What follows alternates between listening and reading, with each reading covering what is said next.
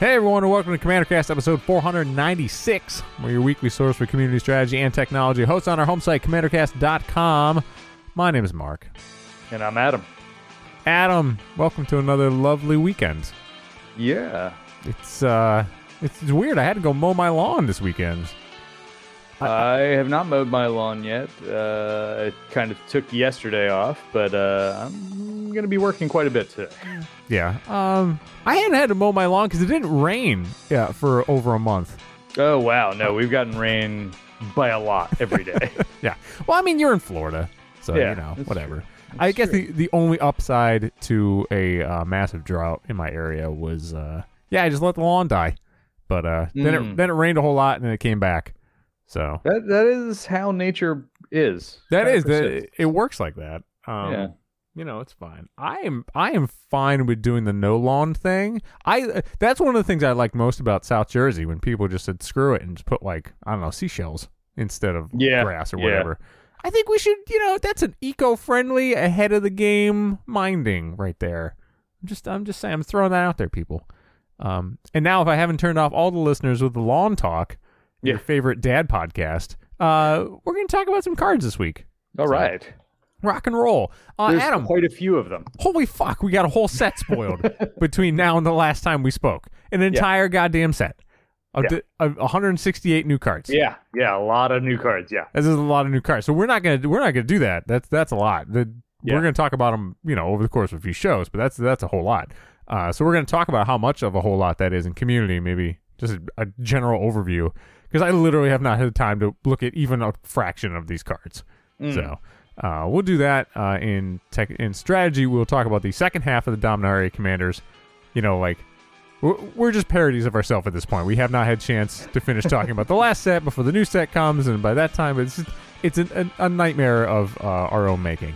And then at the very end, we'll talk about some token tech for 2022. It's alliterative on so many levels, and I enjoy the fact that we finish out a show about too many things to talk about with a strategy that's all about making too many things to count. Oh, yes. Yeah. So I think I like the synergy that we have brought to the show today. This is good. Yeah. You, ladies and gents, may keep up with the conversation on the Facebook and the Twitters. Stick with us through Dumb Interstitial. We'll come back with so many spoilers. So many.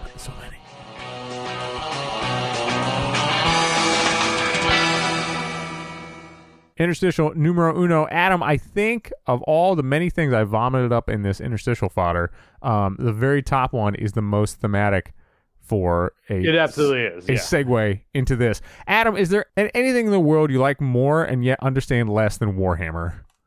I feel as I get older, everything is the answer to that, but I think Warhammer is the triumph of aesthetic over comprehension. So, and I'm cool with that. I have tinkered with it. Like when I was younger, probably like a teenager, I played a little bit.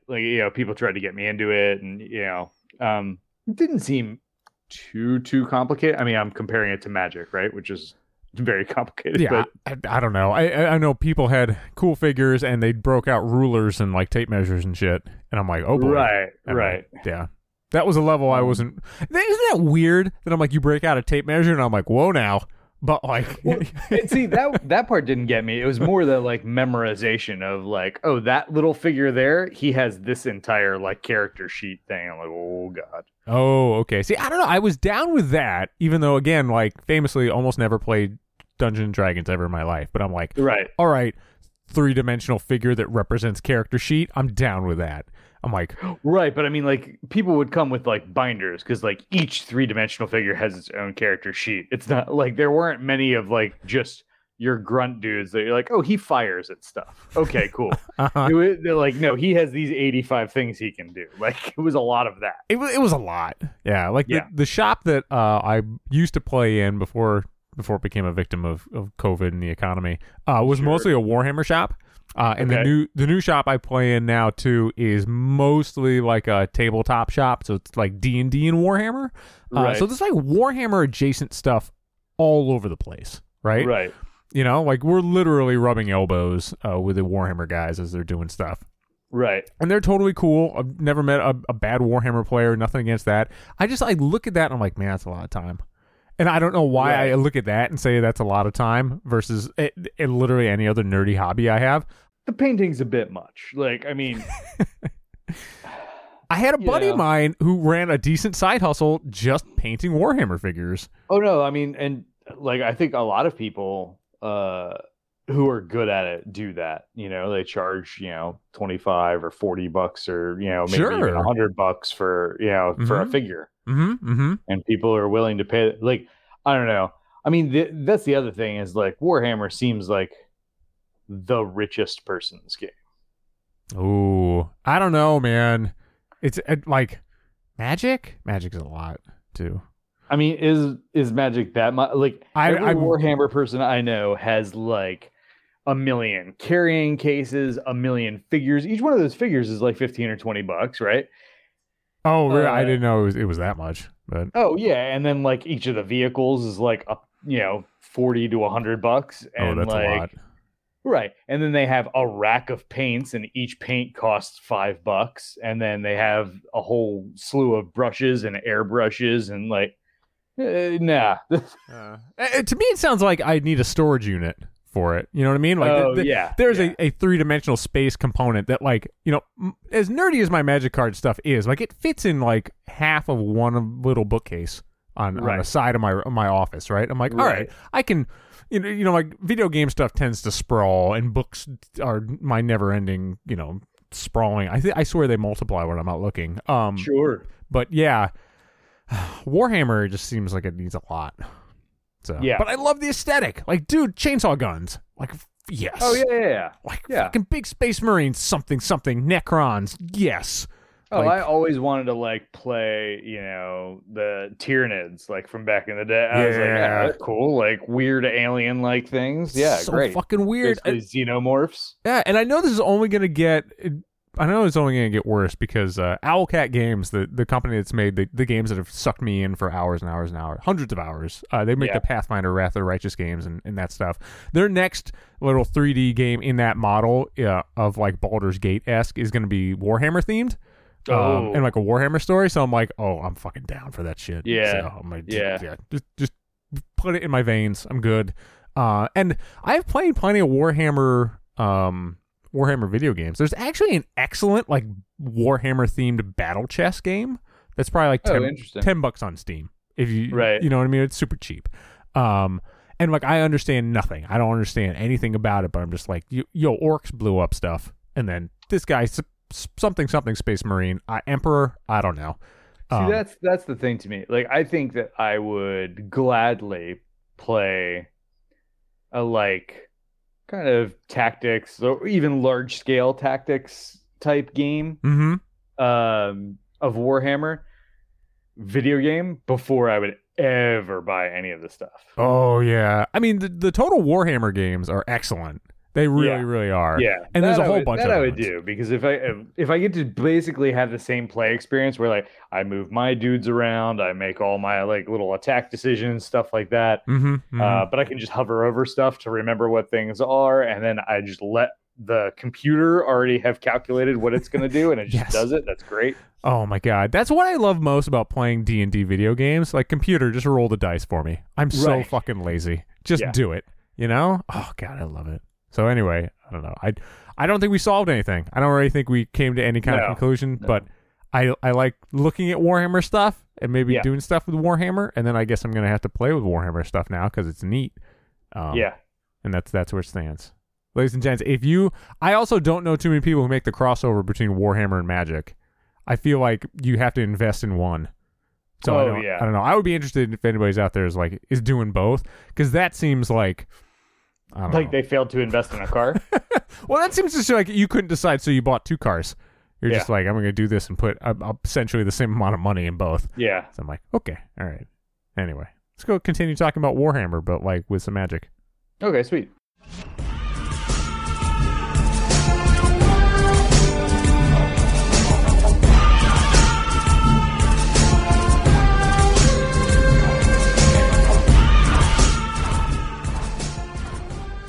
In community this week, ladies and gents.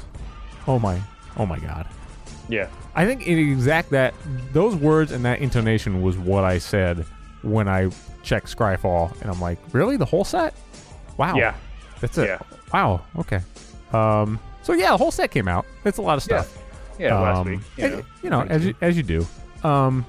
General overview, this is the most surface level comment I think I've ever made. I kind of like the shiny that they put on some of the cards. How it's interesting. Okay. It's like that metallic-y sheen on top. It kind of reminds me of, I mean, we're parodies of ourselves, but it reminds me of Chromium covers from the 90s, which, I was alive then, so of course I got sucked into. So I'm kind of cool with this like faux Chromium-esque thing they're going on. I mean, it's not to everybody's taste, but this is literally the most surface level comment I can ever make about a card.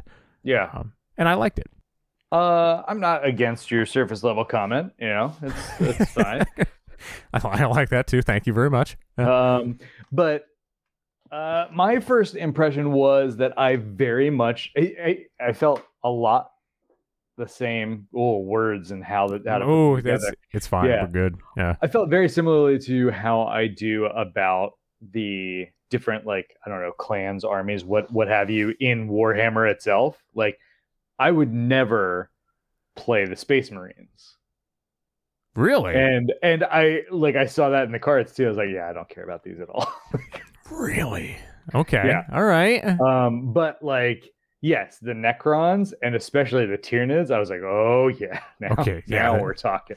Oh, I mean, Necrons are. Let's just be honest, they are objectively the coolest thing. Whatever has the liches, I'm like, my heart goes with you. My cold, dead heart goes with you. Right, but the Tyranids were the first ones that got spoiled like earlier in the week, and I was all about them because they're basically just a bunch of Hydras. Yeah, that's pretty cool. That's a neat thing I didn't see coming. So. Right, in Hydra colors, so I was like, great. Yeah. Great. Yeah, I mean, I'm surprised that they didn't go the token route because it seems like they kind of took a swarm mechanic and did it as +1/+1 counters instead of 1/1 tokens. Mm-hmm. Yeah, that is a little interesting. Yeah, which I found to be interesting, but they basically just ended up in that making a whole bunch of Hydras, which I was all about because some of them are really good or synergize very well with like the Hydra deck in the right colors. So I was all about it. Yes, or like, I mean, they do have some neat little tokeny things, like they're like, I think the thing I like most is like, I'm looking through some of the Tyranid cards in green. I'm like, oh, this is like a riff on like Scoot Swarm or something. You know what I mean? Like it's a riff on cards I already like. So I'm like, my heart is already with you. So, pretty cool. I think it definitely gets the nod for most metal names of any set ever. So I think we have to just redo that possible segment we were going to do. Right. And Maim Burn. Yeah, right. You know what I also like? If you just kind of like unfocus your eyes and look at the art, we could be doing Shards of Alara, right? Like, yeah. I think that's kind of, I don't know. I don't know why I like that, but I do. And it's, I mean, like, they got stuff you recognize. They got the sagas, which seem strangely appropriate for Warhammer. The story I know nothing about. They've got. I mean, that is a truth. I have no idea. No, I have seen these things in game stores, but I do not know how they relate. Like, who's good, who's bad. No. I mean, well, let me be clear. The only reason I think sagas are appropriate is because there's so many goddamn Warhammer books. So, are there? Oh yeah. Anything by that definition has to be a saga to me. So that's fine. There are just so many. I think there are legit a lot of really cool things in here. I think there's absolutely some very good pieces that I've seen. I think it's from what I can tell, it's a pretty successful set. Like, I mean, without going into too much detail, like I think they made some cards that will play well with each other, and then they made some cards that will just play well in EDH and will permeate, I think, and I don't know what, I mean, this doesn't bother me, I'm not a Vorthos guy, but I kind of do wish they do like the secret lair, like we're just going to make a magic version of these things, or like some of them you don't even really have to change, you just have to like change the keyword, and then like, I don't know, like the Golden Throne is a card that I'm looking at, I'm like, oh, I kind of really want to play that card. Right. But like arcane life support, as cool as that fucking is, and then 1,000 souls die every day as a keyword. That's so fucking metal. But you would probably change that to something else, right? Like, I don't think it really matters. Again, like you unfocus your eyes, you're like, whatever, it's a card. So right. But anyway, overview, like 10,000 feet view, art looks fine, names are metal, cards look really neat. So yeah, agreed. I mean, there's a lot of interest here. I mean, I think that it's really successful. Yeah. So we'll get into it, and I have not had time to dive into it at all. But whatever. I know. Adam, don't worry. There's like 800 more legendary creatures. So yeah. So we got it, man. Good thing we're not going to lack for content in these last few shows, huh? Right. That's a thing. Adam, as a way to kind of round out this bit, do you have any problem with guns and magic? Because I don't. I don't. Okay. I didn't know if that was a thing that some people did, or if I'm sure some people take issue with it, but I am not that. I mean, I just ask. I mean, you're oddly specific about like Somewhere Over the Rainbow, for instance. So you never know. Right. No, and I mean, yeah, like no, because people have been asking for like a Western-ish set for a long time. I'm fine with that. Like I think it's a good idea. You could do some kind of like magic gunslinger thing, and it would probably be great. I am also cool with that. So. Yeah. With that, ladies and gents, let us know what you think. Big things. Obviously, we're going to get into it, and we just literally do not have the time right now in one show to go over it all. So we wanted to do a little big overview, and then we'll get into the nitty gritty later on. So stick with us through a dumb interstitial. We'll come back in strategy with the last set's commanders. Oh my God, so passe. That was a week ago. Oh. Yeah.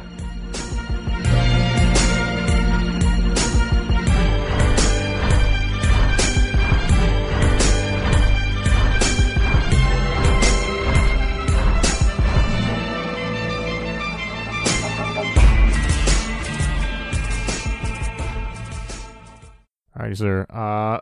Interstitial numero duo. Do I take this to mean that Final Fantasy II is down? Yeah. Yep. We finished Final Fantasy 2 finally. Congratulations, 20-something years later. How does it feel? I mean, hey, so that means that there is one left. Oh, one of the Final Fantasies you have not finished? Yep. So just Final Fantasy 3, huh? Yep.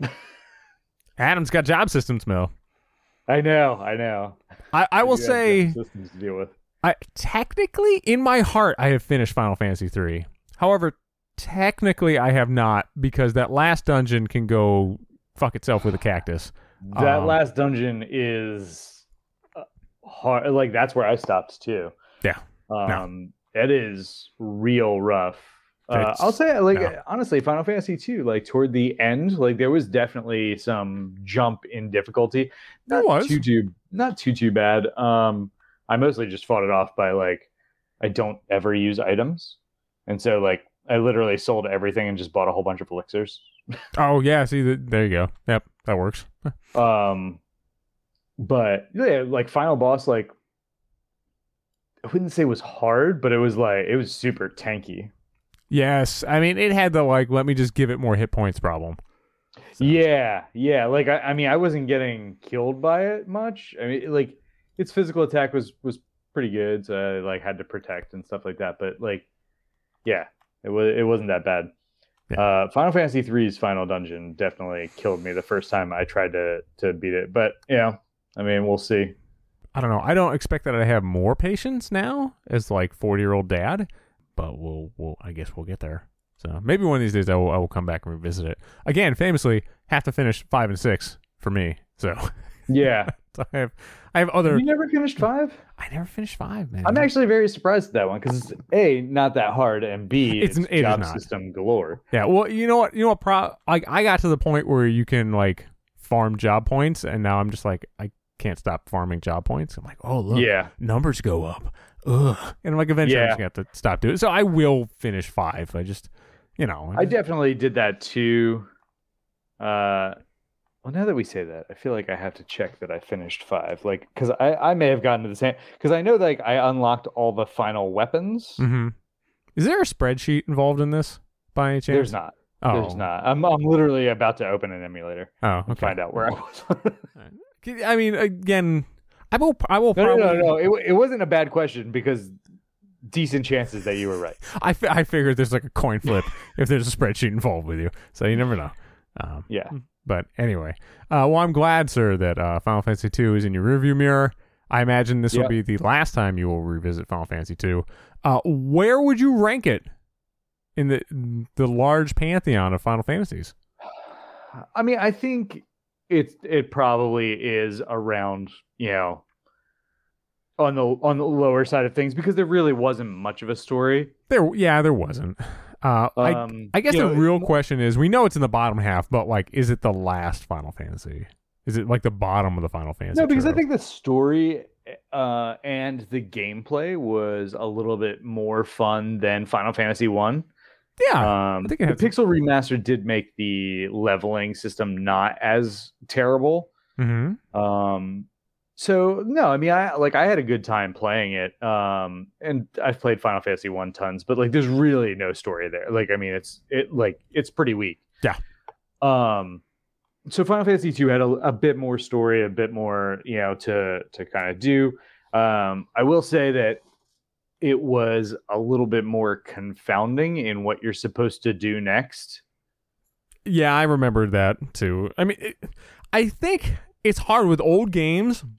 Sometimes I can't separate I read this in Nintendo Power and therefore I know what to do versus the game is actually giving me enough clues to tell me that I know what to do. You know what I mean? Like, I never found Simon's Quest terribly difficult because I just read the fucking Nintendo Power one.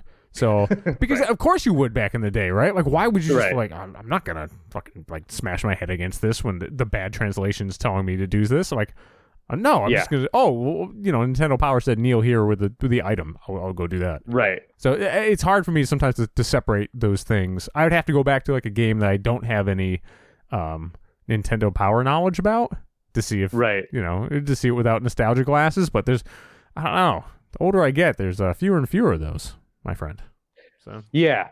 So I mean, 3, I also remember not really having much of a story. So we'll see.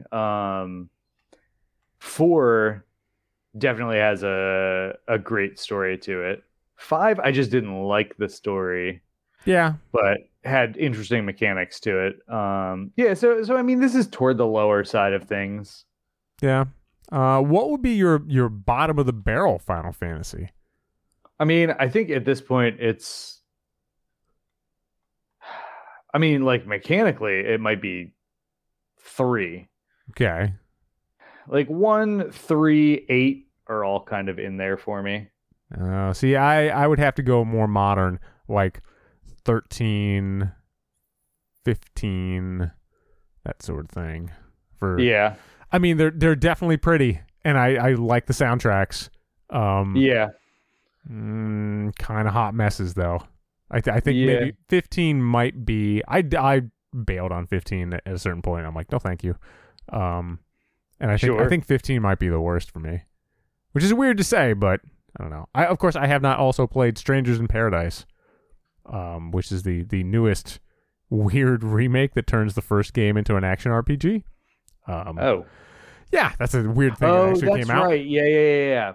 I have not played that either. I have not either. I refuse to pay full price, and one day when it becomes cheap enough for me to buy it for like $20 on PS4, I will. But until that day comes, so we'll have to, sit tight. Who knows? Sometime by the time my daughter goes to college, maybe Final Fantasy 16 will come out. So I have that to look forward to. Yeah. With that, strategy.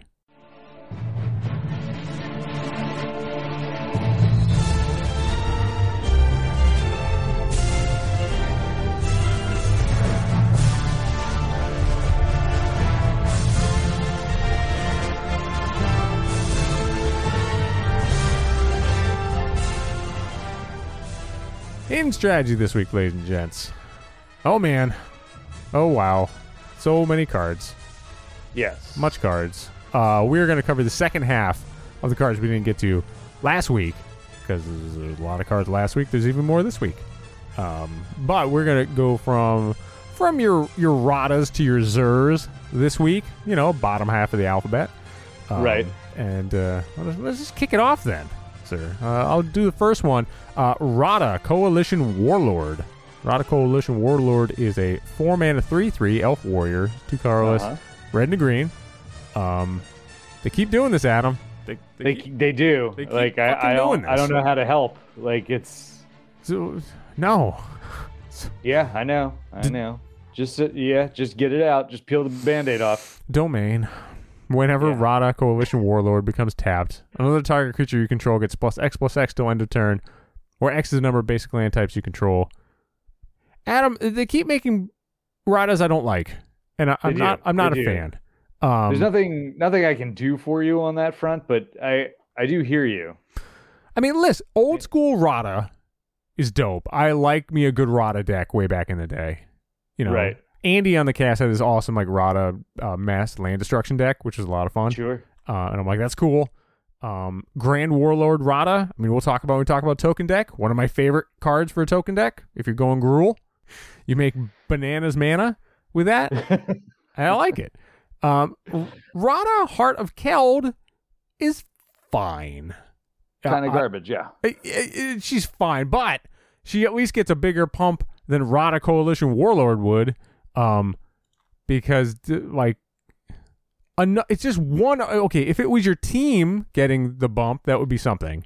But it's not. It's one other target creature, and they can at max get +5/+5.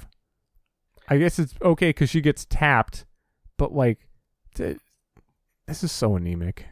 And I know it's an uncommon, but that still doesn't help. It's just it's bad. It's just a bad card. Yeah, Okay, we did it. I feel like you've talked about it more than anyone else will. Also true. All right, let's talk about Wrath. All right, Wrath, Weatherlight Stalwart, not Stewart, Stalwart, is a white and a blue for a 1/3 human wizard. Whenever you cast an instant or sorcery spell, you may tap 2 untapped creatures you control. If you do, draw a card, and you can pay 3 white. Creatures you control get +1/+1 and gain vigilance. I do like that you can draw a card. So the only scenario I see here is, and I think that this is a deck that could exist, is if you play blue-white tokens. Sure. Especially if you play something like kind of Talrandi, so you're casting a whole lot of instant and sorceries that make tokens, and then you have the things that make tokens off of that, then you should be able to draw cards off of this and kind of get a little pseudo engine going. It's not good, but it's not. It's fine. Yeah. I mean, if you have that deck, go ahead. Yeah. I mean, to give it its due, right? Wrath can probably always count as one of those untapped creatures. So it's you and one other token. So you're getting it done. He's just okay. So. Yeah. Oh boy, I set myself up to read this card. Okay. I'm gonna go for it. Radadravik. Yeah. Sure. God bless me. Urborg, 2 colorless, white and a black. It's a zombie wizard, 3/3. It's got vigilance and ward 2. Sure. Other zombies you control have vigilance. It's nice. Okay. Whenever another legendary creature you control dies, create a token that's a copy of that creature, except it's not legendary, and it's a 2/2 black zombie in addition to its other colors and types. Adam, see also our conversation about do we even need the legendary rule? Right. Right. This guy's fine. He's neat. You put him in a Varina deck. Yeah. Right. Exactly. I mean, that's 100% what happens with this. It goes in Varina. The vigilance is nice, but not necessary. Getting double use out of your creatures, great, sure. Yeah. The ward is also nice, but not necessary. I feel all the time. Yeah. Speaking of that.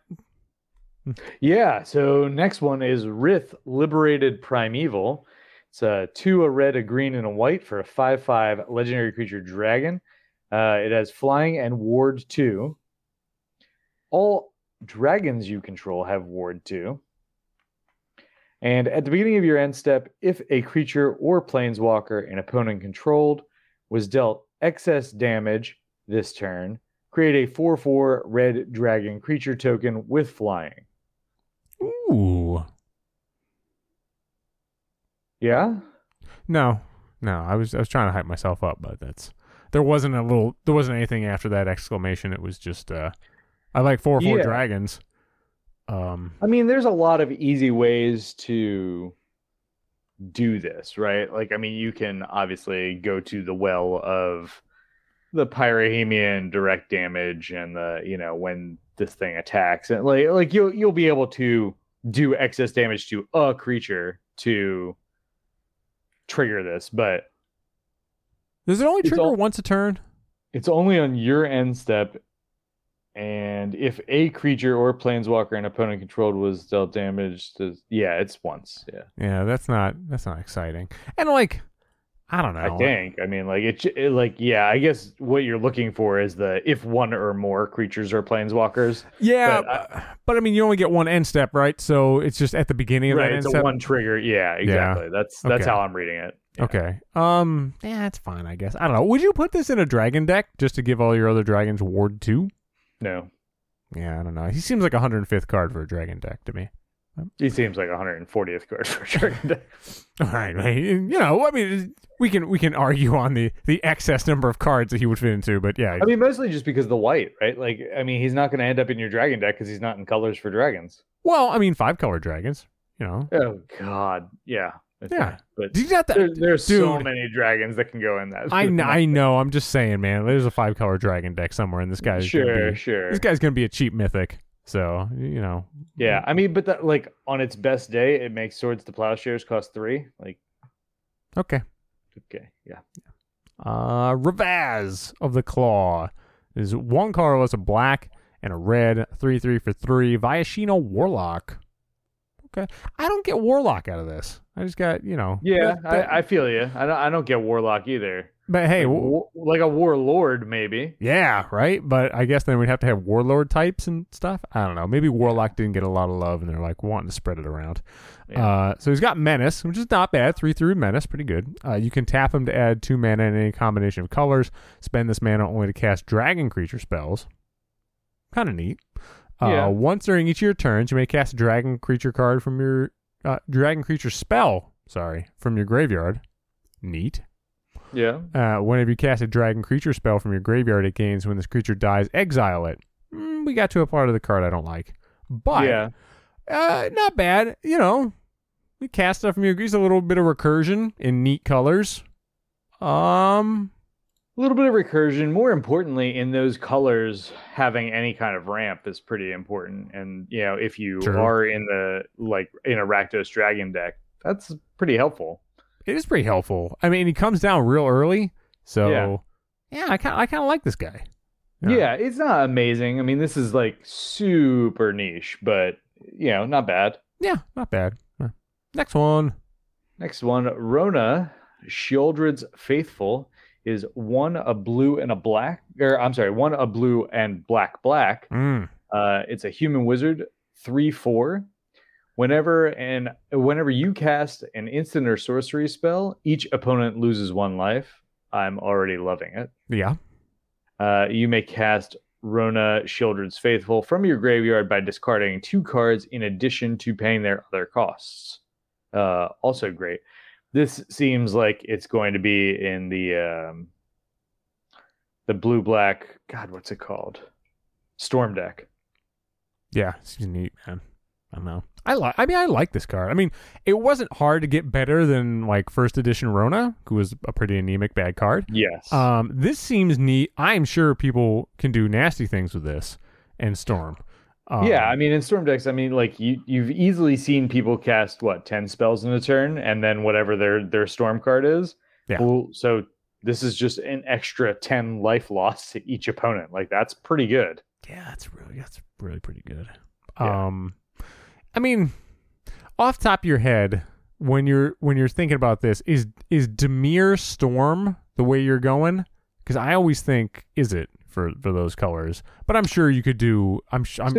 Izzet Storm, yeah. I mean, Izzet Storm is very good, but Dimir Storm does give you. I mean, the black Storm card is really good. The one that Tendrils deals. Yes. Yeah. Tendrils of Agony is very good. Yeah, it's really good. And then a lot of the other, like the blue ones, are pretty good too. So yeah, I mean, I like a Dimir Storm deck is very viable. Yeah. Okay. All right. I'm trying to think. When was the last time I tried to put together a Storm deck? I guess it's been a bit. Yeah. You know? I don't know. I guess I'll have to bust Drawnu out of the dustbin somewhere. Yeah. Put him back together. Yeah, but I mean, it can definitely be good. There's a lot of like quick ramp stuff in black, and then there's a lot of sifty stuff in blue. So between those, you can definitely get there. Yeah, you can hit it. I guess I'm just gonna have to like pull out my Elite Arcanist, Evermind, and Teller of Tales combo again. And then because I mean, listen, man, the only thing I like better in the combo is a combo with arcane cards. Yes. You know what I mean? I love it. Next one. All right. Rulik Mons, Warren Chief. 1 colorless, red and 2 green. It's a goblin, if you couldn't tell. He's a 3/3 with Menace. Oh, going on 3/3 Menace train. Like it. Whenever Rulik Mons, Warren Chief. Sorry, he's a Warren Chief, not goblin. Yeah, calm down. Attacks. Look at the top card of your library. If it's a land card, you may put it onto the battlefield tapped. If you didn't put a card onto the battlefield this way, create a 1/1 red creature token. Ooh. Okay. He's got a little goblin guide action going on. Yeah, it's fine. Like I just don't care about this card. Like it's not a bad card. I think it's fine. I would struggle to put it in even a Gruul goblin deck. Like I think so. I just don't think he's good enough. But he is fine as is. So what do you got for the next one? Next one is Shana. I don't know. Yeah. This is what's gonna get me. Just a very simple like it's Shana or Shana or something. Yeah, it's fine. Shana Purifying Blade. A green, a white, and a blue for a 3/3 human warrior. Okay. Mm-hmm. Lifelink. At the beginning of your end step, you may pay X. If you do, draw X cards. X can't be greater than the amount of life you gained this turn. That card is very good. Yeah, I was gonna say this card looks neat. Yeah. Got lifelink, triggers it, pay some stuff, draw some cards. Right, it's a 3/3 for 3. Like I mean, this is a solid card. I would say a decent commander for a like gain life deck. I mean, you've got good colors for it. You've got Yeah, you could do fun stuff with like life gain in Bant. That's a neat idea. So yeah. I'm not gonna say that's like an overwhelmingly powerful archetype, but it would be a neat idea. Absolutely. They've printed an awful lot of funky cards that have some good synergies with that in the last couple of years. Next one. Maybe you've heard of her. Sheoldred the Apocalypse. She's 2 colorless and 2 black. It's a Phyrexian Praetor. She has Death Touch. Appropriate. She's also a 4/5 in case any of that mattered. But whenever you draw a card, you gain 2 life. Whenever an opponent draws a card, they lose 2 life. Adam, can I say I just appreciate the simplicity? Yeah, it is really good. What do you think this card's going for right now? Oh, I would say approximately $45.56 American. Yeah, so, that's stupid. That is a dumb amount of money for this card. Yeah, it is a good card. Don't get me wrong. I mean, I think almost any black deck would be happy to have this because just casual life gain, casual life loss for your opponents. A 4/5 with Death Touch for 4 is fantastic on the stats. Like, it's a really solid card. It's not worth $45. I'm not paying $45 to like turn my Ladyfingers suite into an upside for life gain for me. Like I'm not. I didn't even think about that. That's hilarious, by the way. It's pretty good though. I mean, it's like all right. I like this. This is really neat. Again, really good card, right? Yeah. It is, absolutely. I mean, inarguably so. Yeah. But I can't imagine it's going to hold that. Like it's not, I don't know. Is this really game changing? I mean, it targets one opponent at a time. Right. Kind of, because I don't know, unless you get symmetrical draw, whatever. What do? You put this in like a Dimir control deck and then you just do like opportunity, or not opportunity. What's the one that like prosperous, whatever, everybody's drawing stuff. Yeah, prosperity, Yeah. I mean, like this is well. That's the thing. Like, isn't this just Nekusar. Like, I mean, it just goes into Nekusar, right? Yeah, and like, would you ever pay $45 for any piece of Nekusar? Right. I mean, like, other than Nekusar, like that deck should be pretty cheap. Yeah, right. And so, like, I can't imagine this thing's gonna hold up. Like, don't get me wrong, I would put this in it in, like, I'm really abusing, like, a Keurig deck would be great, right? I'm super abusing my life total, but like, to me, this is a way to keep me from dying. And it's also like a 4/5 with Death Touch, which occasionally will make people lose some life, like 2 life every turn, 4 life every turn. I mean, like, it's a great card. Like, I would say, like, this card settling at like 10 to 15. Like, yeah, seems okay, appropriate. It's a really strong card, right? You know? But yeah, not no, that. $45 is just stupid. It's cray. Next one. Tell me about, like, I don't know, New G Solkanar? like throwback of throwbacks. Yeah. Solkanar the Tainted is 2, a blue, a black, and a red for a 5/5 elemental demon. At the beginning of your end step, choose one that hasn't been chosen. Draw a card. Each opponent loses 2 life. You gain 2 life. Solkanar deals 3 damage to up to 1 other target creature or planeswalker. Or exile Solkanar, then return it to the battlefield under an opponent's control. Huh. Yeah, this card is kind of stupid. This card is funky, man. I mean, I don't think I like it, but yeah, it's weird. To me, this falls into the, like, Rohan. Oh, okay. Category where, like, you're like, oh, that's neat. No, that's not that bad. And then you play with it once and you're like, no, that's that bad. Yeah, let's not do that anymore. Yeah, this seems like, I don't know, you're trying too hard, or like you're building something up that's just going to disappoint you. So yeah, it's not good. Yeah. I honestly don't even know what to do with the next card, so I'll read it and then we can obviously talk about it. Yeah. Soul of Windgrace. Why did I mess up Windgrace? I don't. Yeah. Hey. Jesus Christ! Why did I fuck up Soul of Windgrace? What the hell is up with words today? Stop words are hard. So words are hard. Stop it, language. Jesus. 1 colorless, a black, a red, and a green. It's a cat avatar. 5/4. Man, they're still trying to make Avatar happen. Yep. You know, this might be the most appropriate use for it, but still. It seems pretty appropriate. Yeah. It does, but I'm just saying, you couldn't go Spirit? Yeah. You know, whatever. Whenever Soul Windgrace enters the battlefield or attacks, you may put a land card from a graveyard onto the battlefield under your control tapped. Okay, I don't like that. I kind of like that. Yeah. You can pay green, discard a land card, you gain 3 life. Pay 1 in a red, discard a land card, draw a card. Pay 2 in a black, discard a land card. Soul of Windgrace gains indestructible until end of turn. Tap it. Yeah, I don't know. I don't know either. I feel like not knowing is wrong. Meaning, like, I feel like we really do know, but we just don't want to say it. I feel like this is good. Okay. Like, first of all, it's a 5/4 for 4, which is good. When it enters the battlefield, it's got something probably very relevant in your deck going on. When it attacks, same. And I'm not afraid of attacking with it, right? Especially since it can kind of protect itself. So you just leave mana open and do stuff in the second main phase, as you should anyway. Yeah. The life gain, it shouldn't be generally needed, but okay, you know. Yeah. I mean, like, I can see this in the lands deck, but like, it's hard to dethrone the Windgrace Planeswalker card as the head of that, because that's so good. Like, you would never play this at the top of that deck, right? Like, you would 100%, 10 times out of 10 do Lord Windgrace the Planeswalker at the top of that deck. I think so. Yes. But this isn't going to be a bad piece in that deck necessarily. So, I mean, I don't know. Like, it's okay. I'm not excited about it. Yeah, I think that's where I lean too.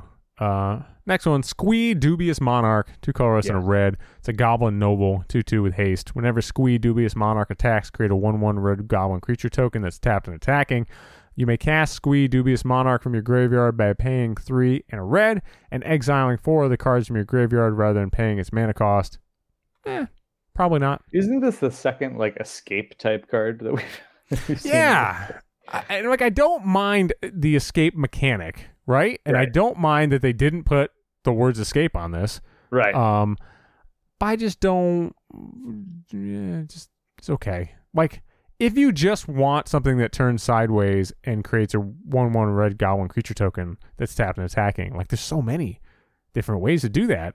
And like this guy's okay. And I guess if you're like, man, I really need recursion, like okay, I think I would just struggle to put him in my goblin list. Like for instance, even a goblin token list, I'm like, he's okay. I don't know if he'd make the cut though. He might, but I don't know if he would. No, I agree with you.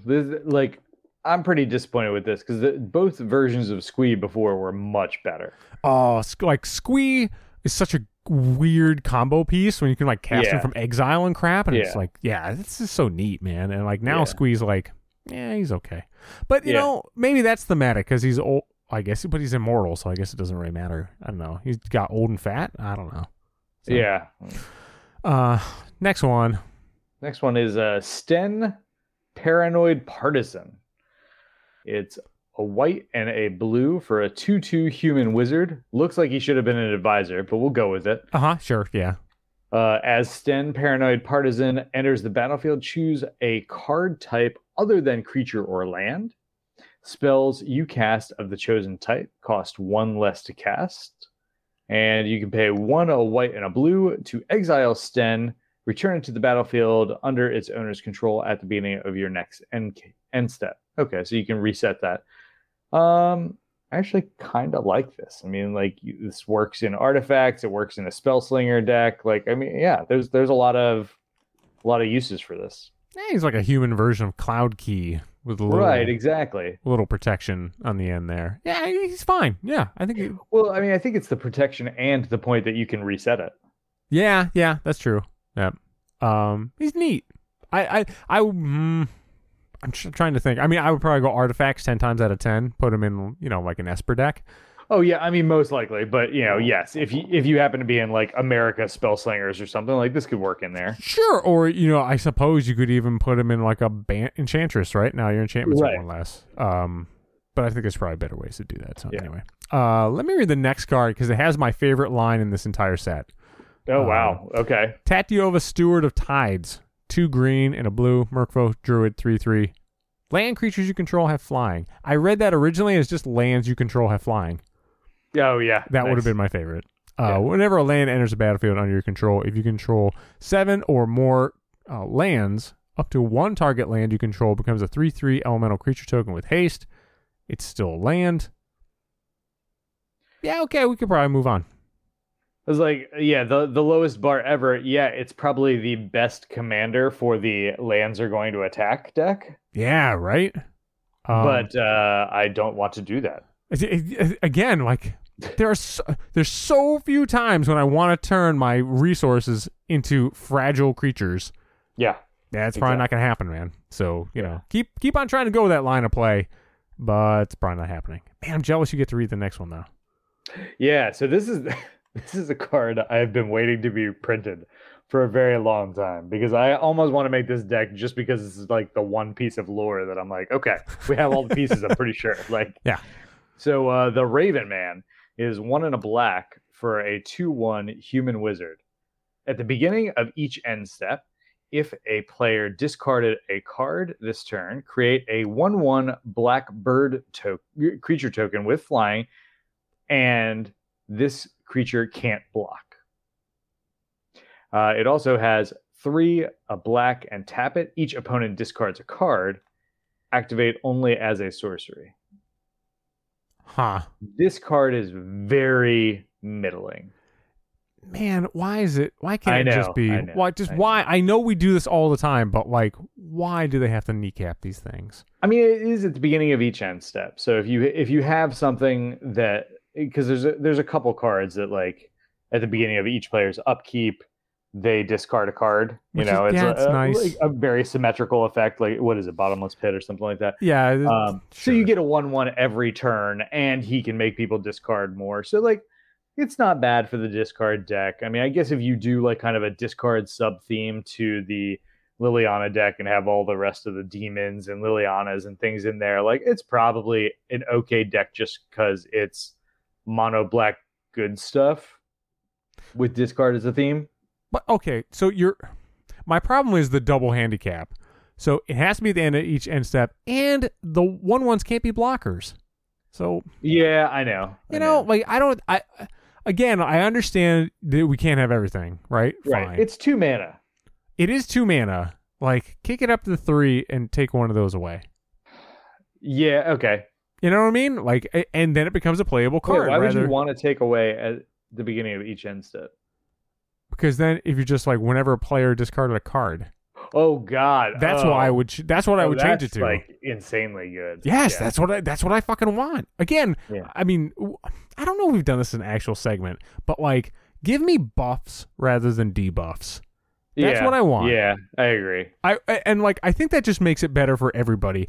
It does. The fucking format's already broken to shit. That's what people want. Like, yeah, it makes you feel better. Would rather see a broken thing that costs a little bit more than see a not broken thing that you can play for 2. Well, because the answer to the buffs versus nerfs thing is like, all right, how do you counter more buffs in Commander? You buff another thing, and then you get 2 cool things rather than let's nerf this thing, and then it's just not going to get played. Yeah, that's true. It's a good point, and it's honestly something that they've kind of worked more toward doing in general. Not in this case, but in general they have, because they got rid of things that cause feel bads, and I think that this is a version of that, like nerfing thing. They know that people want to play the big thing, right?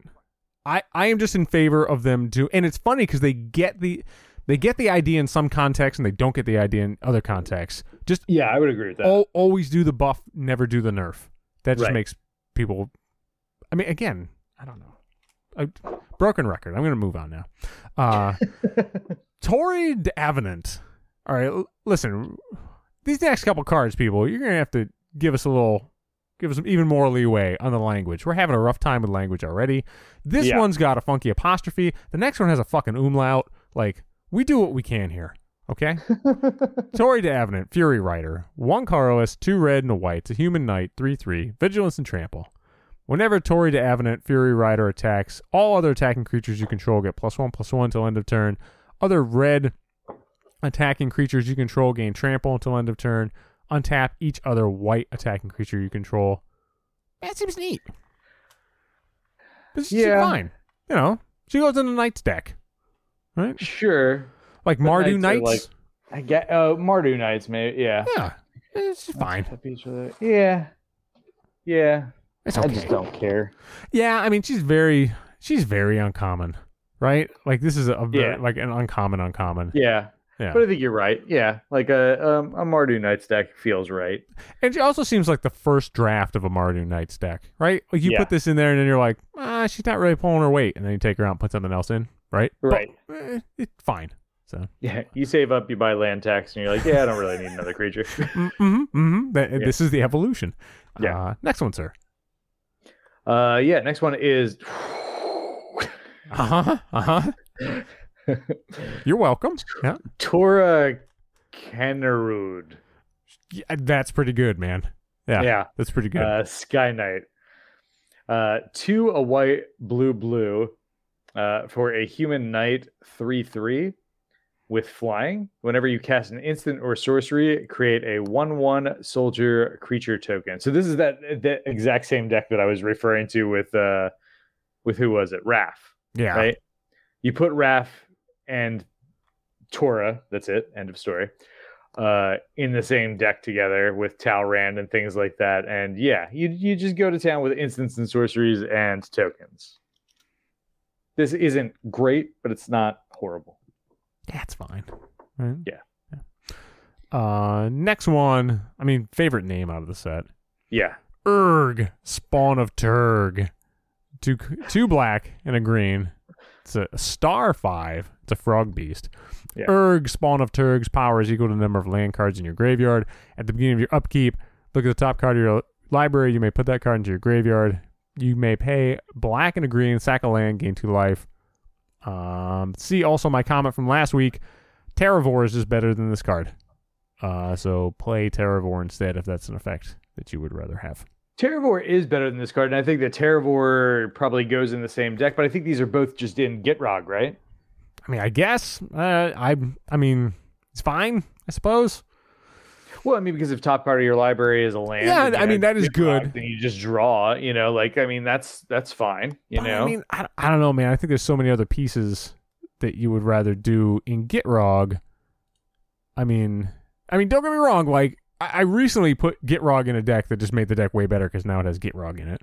I mean, Gitrog is Gitrog's like good. Not so secret tech that just goes well in anything that can play it. Yeah, kind of like if you're in those colors and you just accidentally toss a land, you're like, oh wow, this is pretty good. Right. Yeah, like, I mean, good card is good, like regardless, right?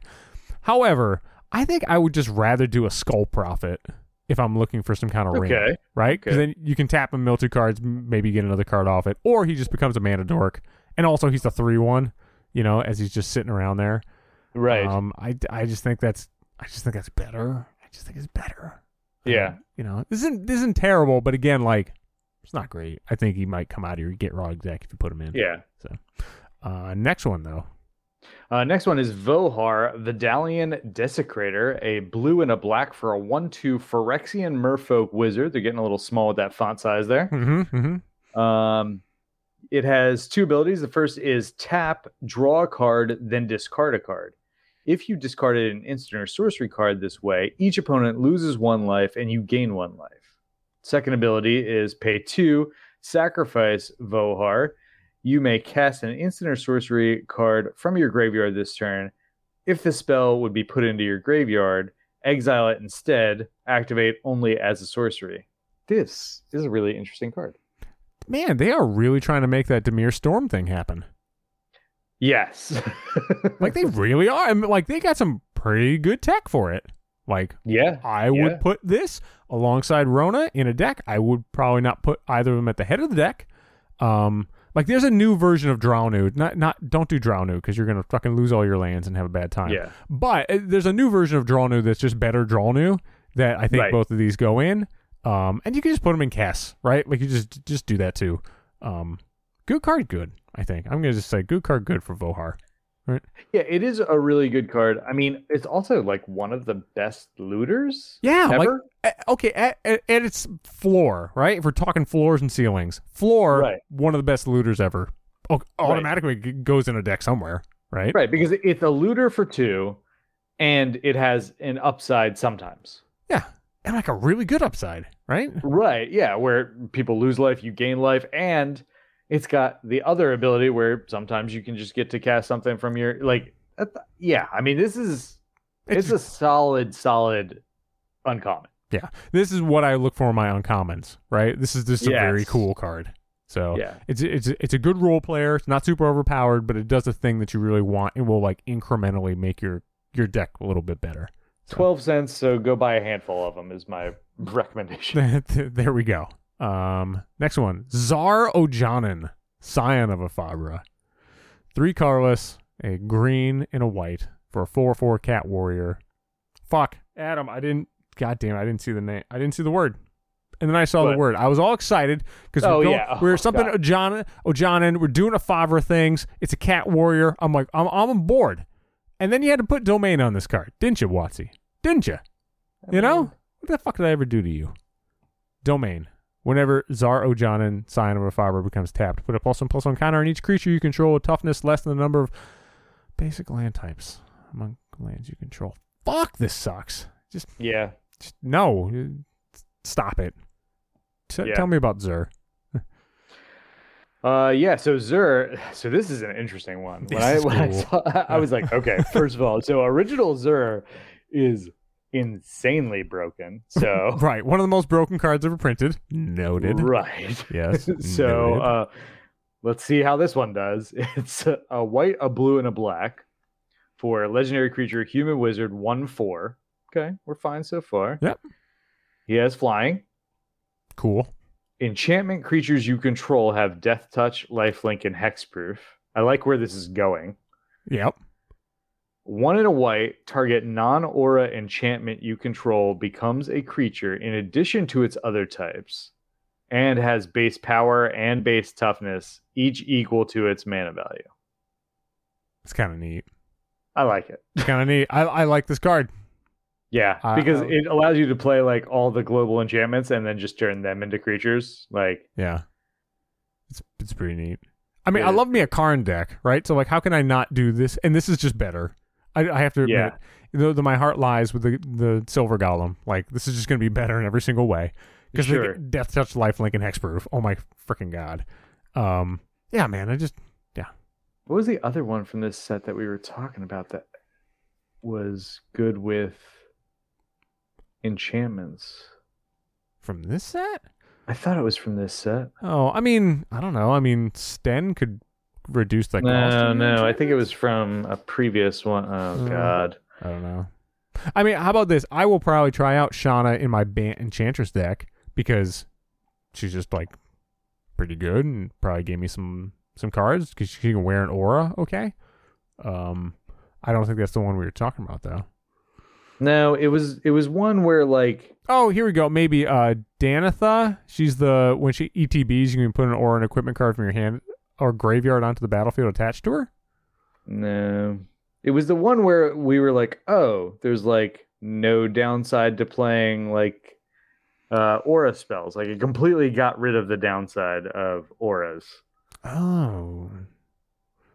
Ivy. It was Ivy. Ivy, yes. Ivy, yeah. So that's when a player casts a spell that targets only a single creature other than Ivy, Gleeful Spell Thief. You may copy that spell. The copy targets Ivy. I was looking for aura stuff, and it's in the reminder text. So two obviously very different decks in this case, because one is specifically like going to be auras, and one is specifically not going to be auras.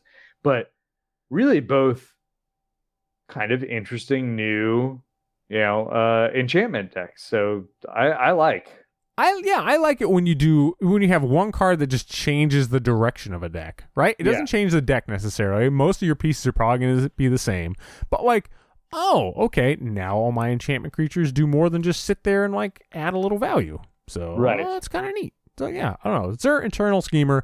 I like that card quite a bit. And with that, ladies and gents, holy crap. It took us literally like a month of a literal month of Sundays. Oh yeah, absolutely. To finish up Dominaria United Commanders. That was cray. We haven't even talked about any of the cards in the set. Yeah. And then another set came out, so I don't even know. Ladies and gents, we're gonna get out of here pretty quick, but let us know what you guys think of these. We have told you what we thought. If you have any idea why they keep printing domain cards, let me know. That sounds like a waste of time and effort on everyone's on behalf of everyone. Design team and players. Yeah. But with that, we're going to mosey on through a dumb interstitial, come back in technology with Token Tech for 2022.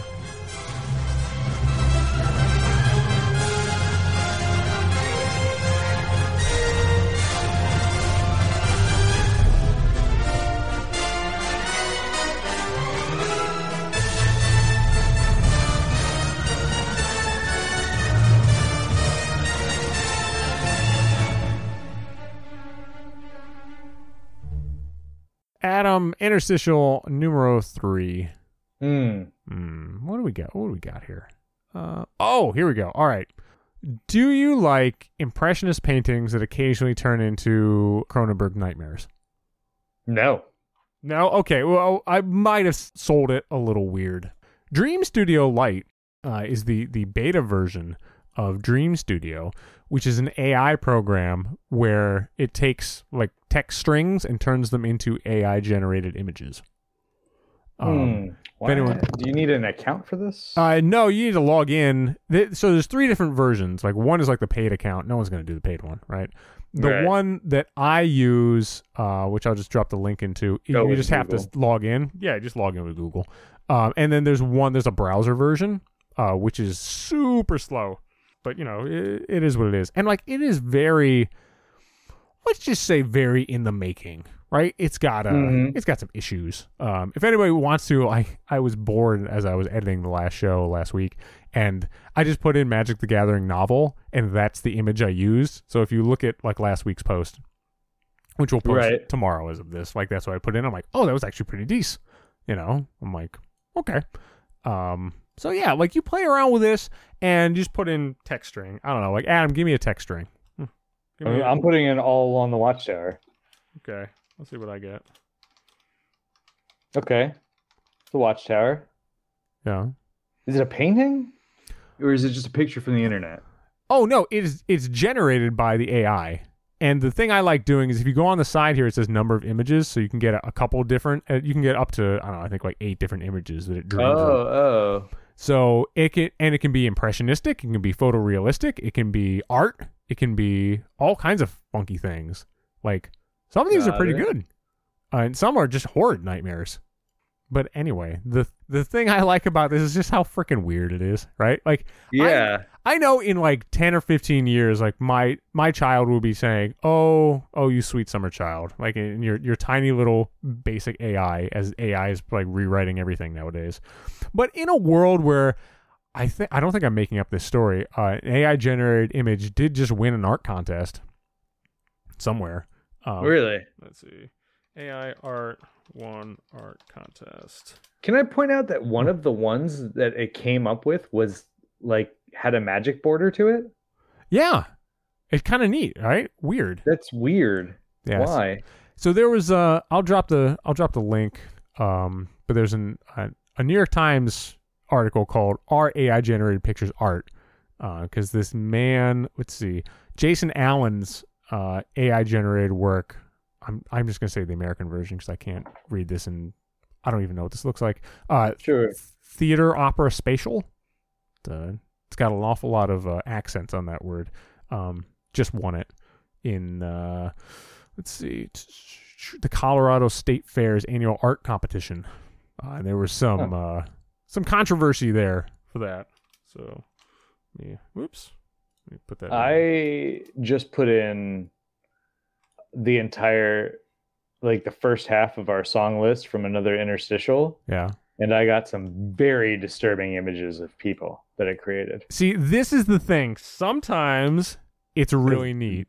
That is some nightmare fuel. Like, it basically gave me a whole bunch of bald serial killers. Like, yeah. I would tell you the one my wife told me, she, like, because I introduced her before the show, and I'm like, "Hon, just give me a text string." And she goes, "Oh, monsters under the bed." And let me tell you, that's some of them were super cute. Like think, I don't know, think. Oh, Jesus Christ, think like Monsters Inc. Oh my, yeah. Adam, I'm gonna put this one in the chat for you. This one is special. The one that just came up. I can't wait. This is something I promise you I will never revisit again because this is a little too much for me. Oh, really? That good, huh? Yeah. What specifically is the too much for you? Oh no, like the people? No, it was way too disturbing. It was just shy of being like the Corinthian. Like the eyes were all weird and distorted, and like, oh god, no. Mm-mm. Yeah. It's kind of a lot sometimes, you know. Yeah. So anyway, ladies and gents, if you want to create some nightmare fuel, like some really true nightmare fuel, or some delightful, I think it does like backgrounds, and weirdly sometimes it does landscapes and sometimes animals pretty well. Sometimes horrible, sometimes real horrible. I just put like woodchuck running in a field. Some were cute, some will stain my unconscious for years to come. Yeah, that's the problem. Yeah, but anyway, ladies and gents, if you want to play around with this, it is 100% totally free. It is a fun thing. I'm gonna disturb Adam right now because I'm put it right there, and yeah, let us know. You can play around with it. It's goofy. Also, read that article. It's kind of neat, just talking about like, you know, some of the issues perhaps that would pop up. Yeah, it's come a long way. I mean, I remember watching, like looking at some of the AI generated artwork over the past few years. Mm-hmm. And I think it was still, it was still gathering a lot of input. Like it still didn't really understand anatomy, and it didn't understand, like what things went together in associations and stuff. And oh god. Yeah.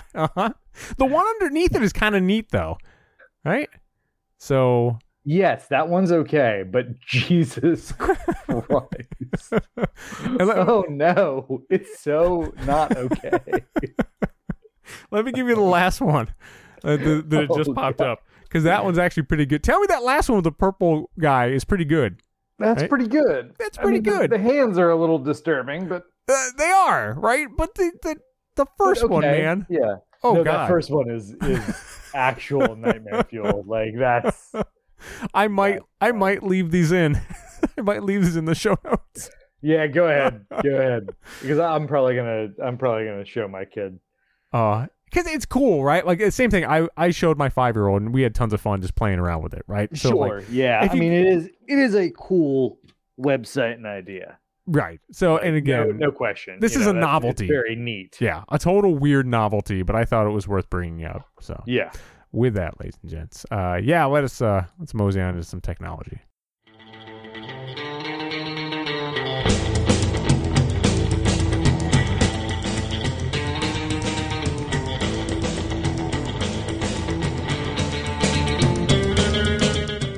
In technology this week, ladies and gents, Adam, how like you a token? I like tokens. Yeah, token not bad, right? They're fun. Yeah, tokens are neat. I like turning small things that aren't really cards, but are kind of still made of cardboard sideways, right? Or maybe just gobbling them up for some resources, or doing some things, however you like.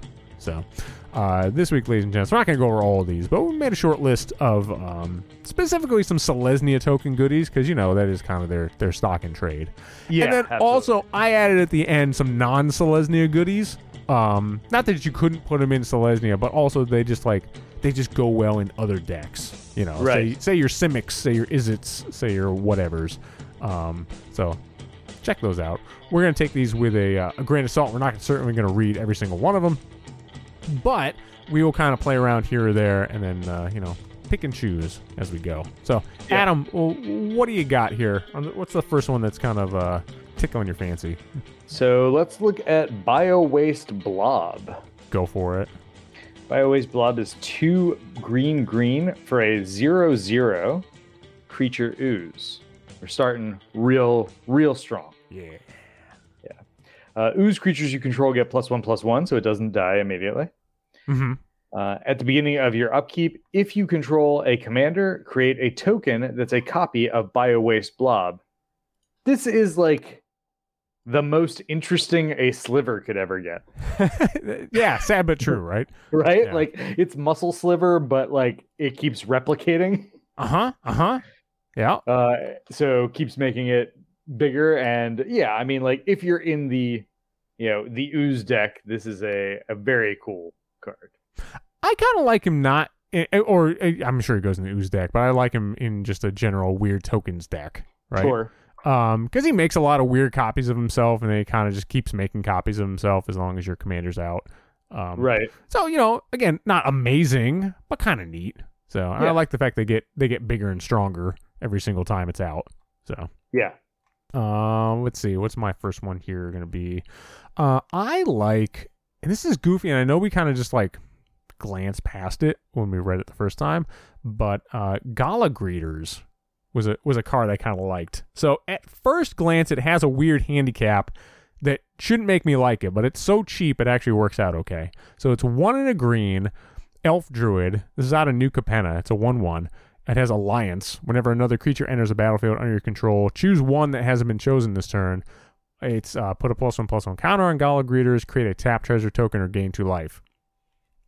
So I like this just because it's incidental value and it's super cheap. Like, right. Gala Greeters, as I put it in a deck or two just to try it out, paid for itself multiple times, right? Even though it is a tapped treasure token that pops in, right. He ends up, I mean, you say you make like 2 tokens a turn, which is not crazy for a token deck, right? Right. And then, sure, whatever. I'm never usually going to choose the 2 life. I'm probably going to always do treasure token, then +1/+1 counter, then gain life in that order every single time. Right. But even if you just create a treasure token every turn, that's pretty good. Yeah, you're not using it that turn, but you're just like incidentally gathering up treasure tokens. Right. And it works out, And so for 1 and a green, which is super splashable in any combination of colors, like, I have found some good uses for Gala Greeters. Take that as you will, ladies and gents. Right. So, no, this is Mark giving like a very qualified recommendation for a pretty decent value card. So, right. Yeah. Next one. Next one is Harvest Season. This is not a super new card, but it is one that has done a lot of good things in the last few years. This was originally printed in what's that set called? Amonkhet. Yeah. Harvest Season is 2 and a green for a sorcery that says search your library for X basic land cards, where X is the number of tapped creatures you control, and put those onto the battlefield tapped, then shuffle your library. For the big, like, I'm going to ramp huge type spells, this is one that I have seen the biggest impact from. Every time I see somebody play this, they're at least searching for 3-4 lands, and for 3 mana, that's amazing. Yeah, that's very, very good, right? Yeah. I mean, you don't have to wait for the most enormous play. Like, I'll pop this anytime I have 3 tapped creatures, right? Because it's just good value. 3 is absolutely fun. I mean, it's better than a Cultivate, and Cultivate's a great card. Right, exactly. So, I mean, I don't know, man. Good card's really good. Like, you doing token things, put you a Harvest Season in there. And to be honest, I mean, not even if you're doing token things. If you're just doing something that's a fairly creature-heavy deck, I think you can easily make room for it. Oh, yeah, true. Yep. Good card, good. Next one. All right, so this is one that came out, and I totally overlooked it, and now I've been putting it in more and more cards, and there's a specific reason why. So, Idol of Oblivion is just a 2-mana artifact. It has a tap ability, tap draw a card, activate only if you created a token this turn. Or you may pay 8, tap it, sacrifice Idol of Oblivion, create a 10/10 colorless Eldrazi creature token. Let me guess which mode you use it for. Adam, can I be honest and say that even though every single listener to this cast would expect me to, I have yet to ever pop the 10/10 token. That is not even a little bit surprising, because that's not a good ability, whereas the first one is pretty good. The first one's so good, and let me tell you, the part that I like best about this, it's not a token creature. So anytime I make a treasure token, this thing draws me a card. And that has been really good because, oh my god, like, everything incidentally makes treasure tokens lately. Right. Or food tokens, or something tokens, or something, whatever. Like, the times where I'm just like, you know what? I make a non-zero amount of tokens in this deck. I'm going to throw this in here. I have never been disappointed. Yeah. So, again, it is what it is. Like, you just draw an extra card a turn, but for 2 mana, that's pretty good. So. Yeah, I mean, for 2 mana, just draw an extra card a turn is not bad. And then there's ways to exploit this where we can, untap it from this or that or the other thing. Yeah. I mean, so we're not even talking to, like, weird, I don't know, intruder alarm synergies or something goofy. Right, so, exactly. Sure, whatever. Do your thing. Yeah, Idol of Oblivion, good card, good. Yeah. Next one. Next one is Scoot Swarm. As a surprise to no one, because this kind of blew up when it first came out. It is 2 and a green for a 1/1 insect with landfall. Whenever a land enters battlefield under your control, create a 1/1 green insect creature token. If you control 6 or more lands, create a token that's a copy of Scoot Swarm instead, which is really cool. This is a very good card. Yeah. Thankfully, it's only like $3 now. So right. It settled down from its standard days, but yeah, good card, good, man. Yeah. Adam, can I ask you a kind of related question? What's that? Different spelling. Is scoot the cutest way to move? It is. Well, it is both the cutest and the worst, because, like, when, like, a dog is scooting across the floor. It's not good. Right? We all know what that means. Yep. Right. So, but yeah, absolutely. Okay. Just throwing that out there. Next one. All right. So this one's corner case. This is an interesting one. But it's interesting, right? Yeah, and so this is why I kind of want to talk about it. So I've been messing around with Selesnya Eulogist, which just came out of Commander 2019. It's kind of a weird. It came out of that Populate deck, right? Right. So this is a weird Populate tech, but for 2 colorless and a green, you get a Centaur Druid 3/3 with an activated ability. Pay 2 colorless and a green, exile target creature card from a graveyard, and then populate. Yeah, the A graveyard is very interesting. Right. I mean, yeah, because you're always using this in someone else's graveyard if you have the option. Right. So, like, I don't know, man. Incidental Graveyard Hate and Populate. Right. Good marriage to me. You know, not crazy overpowered, but like good card. So yeah, good card. Good. Listen, man. Good card is good. You get 2 upsides for 3 green, and let's be honest, 3 mana in green is kind of like 2 mana in every other color. That's true. It's fine. Next one. So my last one for this part of the category is Tireless Provisioner. So it's 2 and a green for a 3/2 Elf Scout. Has landfall. I like landfall, by the way. Who doesn't like a landfall? Yeah. Whenever a land enters the battlefield under your control, create a food token or a treasure token. This is almost always a very simple decision. But yeah, I mean, this is great. I mean, like every time you play a land, you effectively get another half mana. Let's call it. Yeah, about that. Yeah, it's fantastic. I love that. I mean, yeah, good card, good man. Yeah. I don't know what to say. How many times can I say that? Actually, this is way better than good card, good. This is probably one of my favorite cards out of that set. And I think we said that at the time. Like it's just super strong. You know, like Tireless Tracker is good, but like give me a treasure token, not a clue token. Yeah. Like in that order. Hierarchy of tokens, right? Like treasure, clue, food, way down the list. But, right. Yeah. All right. So next one for non-Selesnya goodies, because I think there's been a lot of really cool cards that have come out in the last few years that have nothing to do with Selesnya. Right. Heretical as that might seem. So let us go over some of these. Adam, do you want to take the first one? Which technically could also be a Selesnya card, but whatever. Yes, that's true. And yes, this is one of my favorite cards on the list. Academy Manufactor. It's 3 mana for a 1/3 assembly worker. If you would create a clue, food, or treasure token and create one of each. That card is amazing. Yeah. It makes anything that creates food something I actually care about. Yeah. Isn't it great? I mean, it's just so many freaking tokens. Yeah. I think I said this before when Phil, listener, awesome guy, he'll invite me on to play like online games every once in a while with him, and we'll do some EDH over the interwebs. Right. Man, just stomped my ass with a Guillaume deck. You know, yeah. the food guy, and just made so many ridiculous tokens with the Academy Manufacturer. If you just care about making tokens, or just like incidentally you're in an artifacts deck and you care about number of artifacts, and all of those things he makes are artifacts, like right. Oh my god, you pop out artifacts left, right, and center. So it's good card, good. It has a lot of not obvious synergies with a lot of different decks. So right. Speaking of not obvious synergies, and I did not appreciate the power of this 17-cent card at first. Junkwinder, man, this is a fucking good card. Junkwinder is 5 colorless and 2 blue. You are probably going to pay at most 3 mana for this card. Right. It's a serpent. It's a 5/6. It has affinity for tokens. Fucking love affinity. I love the affinity for tokens.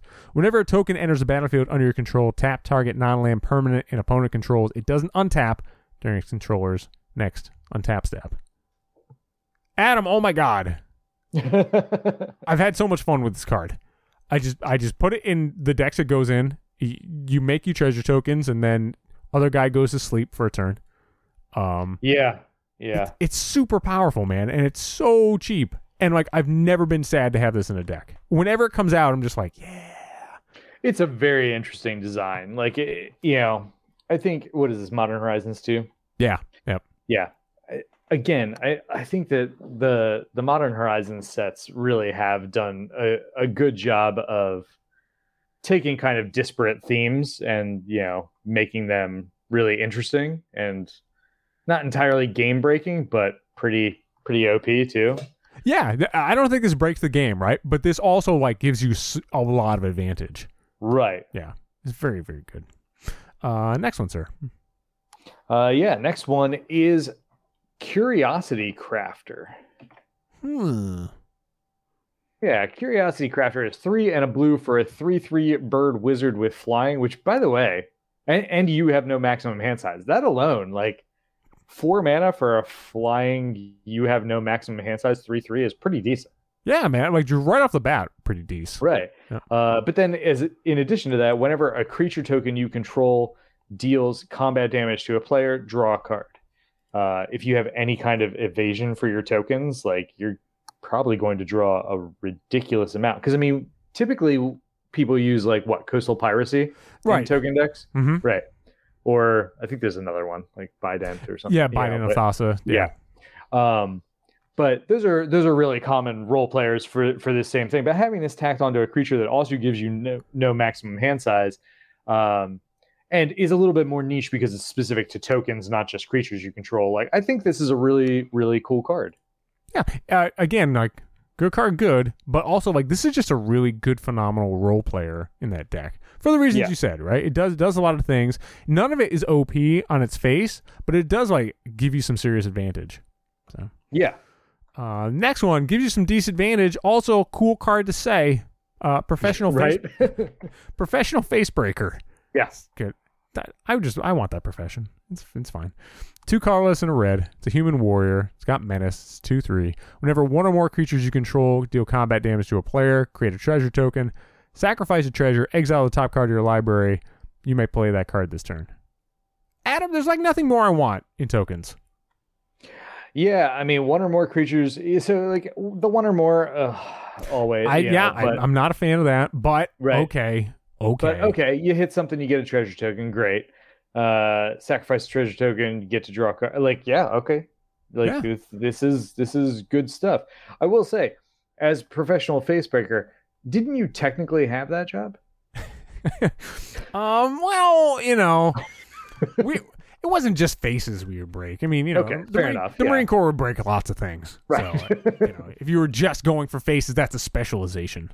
So that's a specialization. Just throwing that in there. Do you have to get your doctorate in that? Yeah. This is many years of high school. Yeah. So, okay.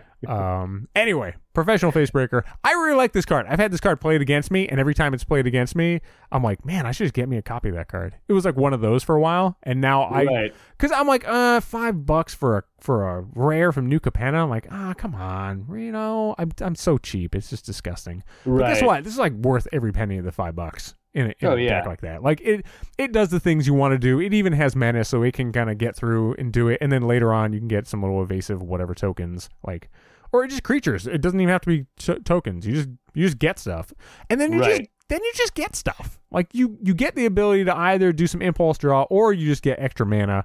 Like there's nothing to not like about this card. It's super special. No, agreed. Yeah, good card. Good. Next one, sir. Next one is Jetmir, Nexus of Revels. And I'll just say this from the get-go. Like, I used to, so in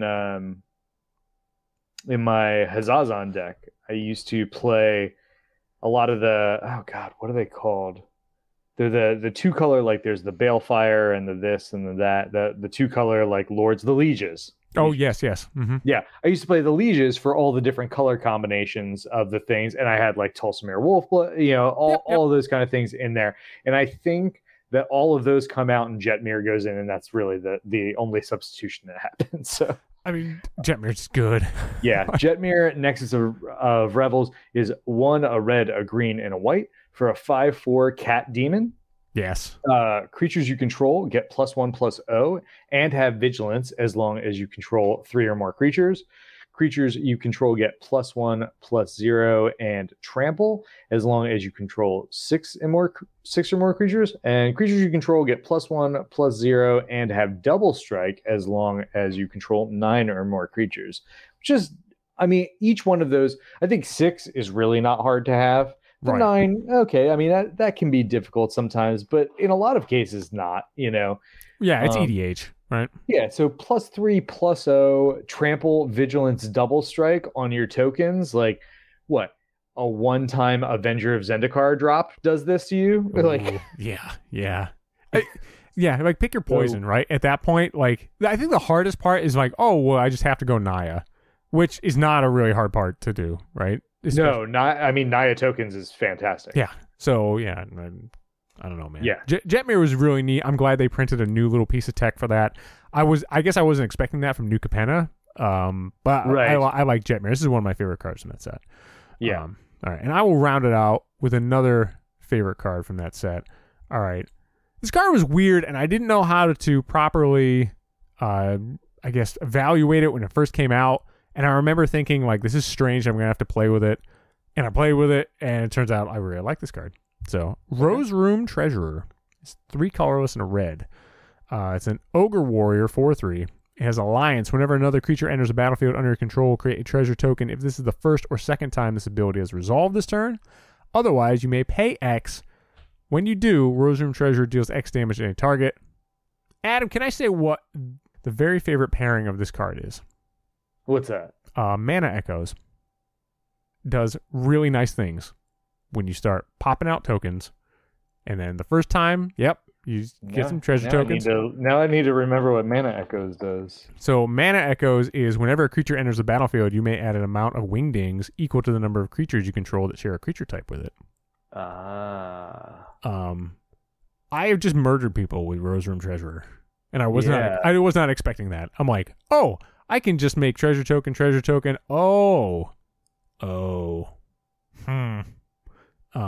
Yeah, it's pretty good. To your point, right? If you have, I don't know. I mean, this is just like an easy one. If you have Mana Echoes, Avengers Zendikar, Rose Room Treasurer, pretty good. I can't do that math, but pretty good odds you're going to kill somebody. Wait, but Mana Echoes has to be a creature. Right. So, if you do Avengers Zendikar and you have Mana Echoes and Rose Room Treasurer out, and you have X amount of lands, they came in. Mana Echoes hurts my brain. I literally need a calculator for that card. But yeah. But like that's a 3-mana combo you probably just murder the table with. Right. So I was not expecting it to be that good. I was expecting to be like, oh well, my second time's like creature ETBs, I get treasure tokens. If I get 2 treasure tokens on a turn, that's pretty good. They're not even tapped like Gala Greeters, right? They just come in. So like I was just putting it in for the 2 treasure tokens. And then I incidentally realized that occasionally, it doesn't have to be Mana Echoes. Sometimes it can just be like a lot of, like incidentally you're burning a little mana dork on the other side, or a utility creature or something, or you're doing a little bit extra damage, So I don't think this card is like the most amazing thing ever, but this card's $140. Like, oh yeah. I mean, for the amount of money you're paying for this card, like you're gonna probably get a pretty good advantage off it. So for how nicely splashable it is, it can go in a bunch of decks. Like I think Rose Room Treasure is one of those cards that like I'm not gonna claim is this amazing piece of tech that's got slept on, but is a really good role player. Is better than it seemed to me. So and with that, ladies and gents, we went over some new token tech. If you guys have some new token tech, we put some more stuff on here that we did not talk about because, we're not going to have a 3-hour show on this. But let us know in the comments if you think we missed anything or if there's other things you want. I mean, man, I could always use more token tech. So throwing that out there, like you're actively making Mark's decks better if that's an incentive that does something for you. But with that, ladies and gents, we're going to mosey on through a dumb interstitial, get out of here with an outro, say goodbye for another week. Stick with us.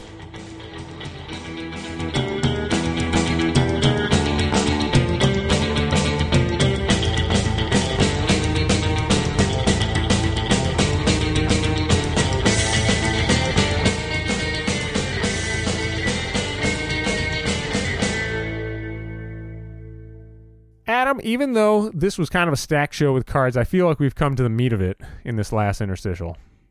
Yeah.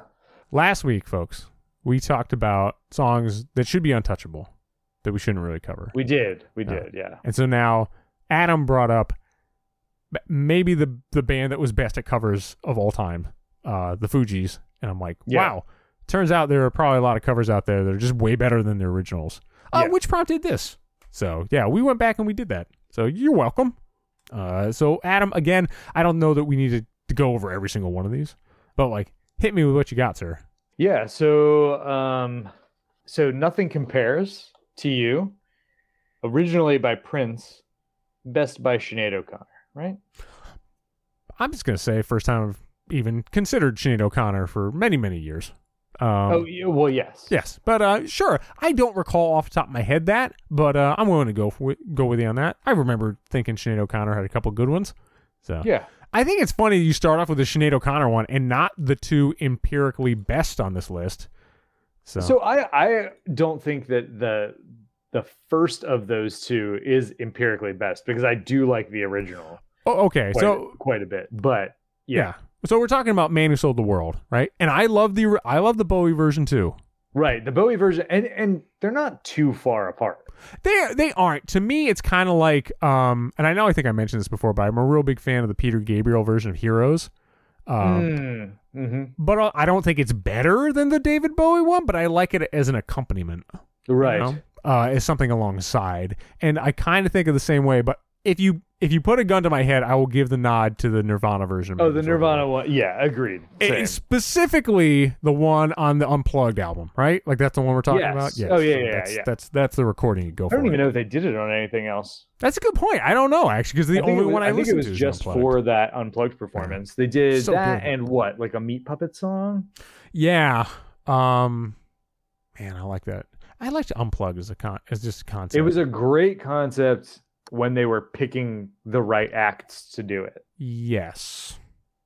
They jumped the shark for sure at some point, but like there were like the first season or two of that, like the first couple of years was great. Yeah. A moment in time, right? Yeah. Next one, All Along the Watchtower. Yeah, but does anyone even remember the original one? Like I don't. The original? Yeah, of All Along the Watchtower? Yeah. Who sang the original? Who wasn't Jimi Hendrix? Bob Dylan. Oh, well, I don't really care. So I mean it's fairly nice. Famous for I'm sure that it is, but like I don't really care, Mr. Dylan. You have many excellent songs. Yes. Jimi Hendrix version is there is no argument there to me. There's absolutely no argument. Like the Jimi Hendrix version is the version, right? Yes, that just correct. is it. Yeah, there's a couple other ones on this list here. I Fought the Law by The Clash. Don't get me wrong. Yeah. I mean, I like it, but like that one's always the one I think of. So. Well, of course, yeah. I mean, that is that song. So this one is probably more divisive. Ring of Fire. That is that song to me. The one by Social Distortion. See, I can't go that way. I just can't. Yeah. Similar with the one next on the list. I like how you flipped it, and now you have Tori Amos Smells Like Teen Spirit instead of a Nirvana one. Controversial, sir. I'll put it that way. So Nirvana's is obviously like the go-to.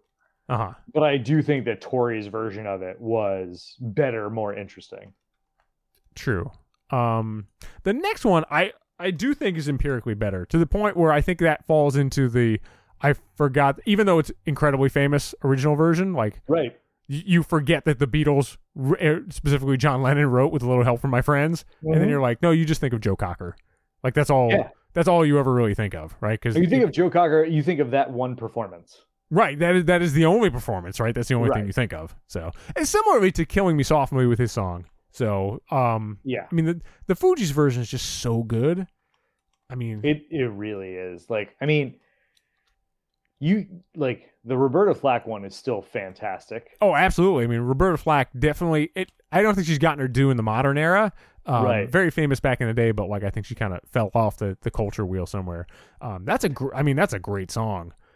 I mean, I think what really like clinches it for the Fugees is that the instrumentation is better. Like the Roberta Flack one very much sounds like it's got some kind of like air organ and like it feels very dated. Now the Fugees one might be very dated for us, like for the younger generation also. It might sound very 90s. But to me, yeah, I can go along with the Fugees one much better. Vocals on both are fantastic. Oh yeah, absolutely. Lauryn Hill and Roberta Flack are both great. Yep. You know. Yeah. I mean, that whole album was amazing. That whole Fugees album was amazing. Oh yeah, yeah. I mean, the funny part is the songs you think of from that album are the covers. So right. That's true.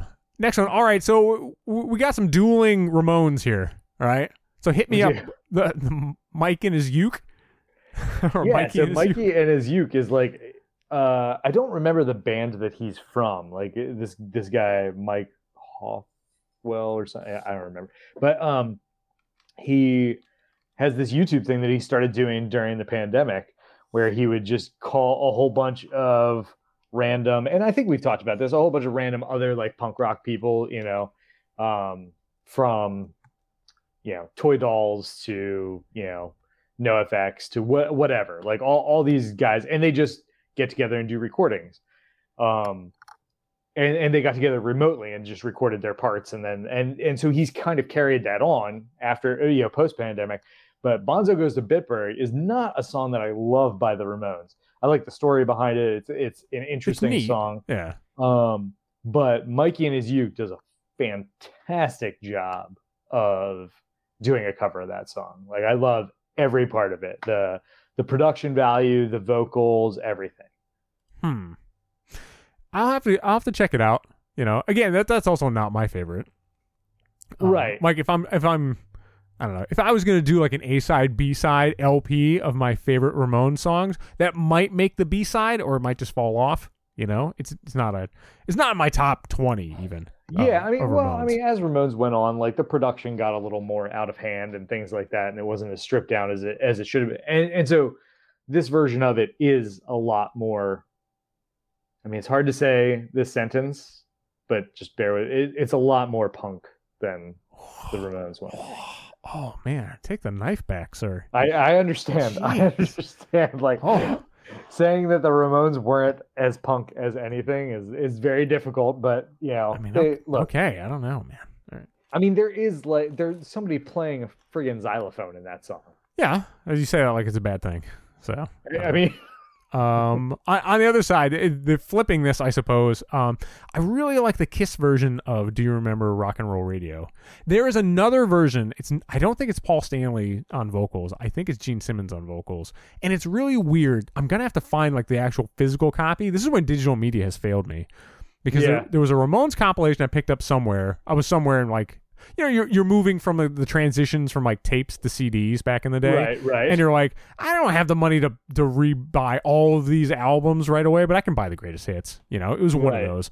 And at the end of it, it had all these weird covers that I've never heard again. Like Bono and U2 covered a couple Ramones songs. It was fucking weird.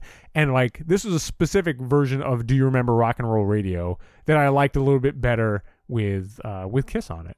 So it's just good song is good, man. Yeah.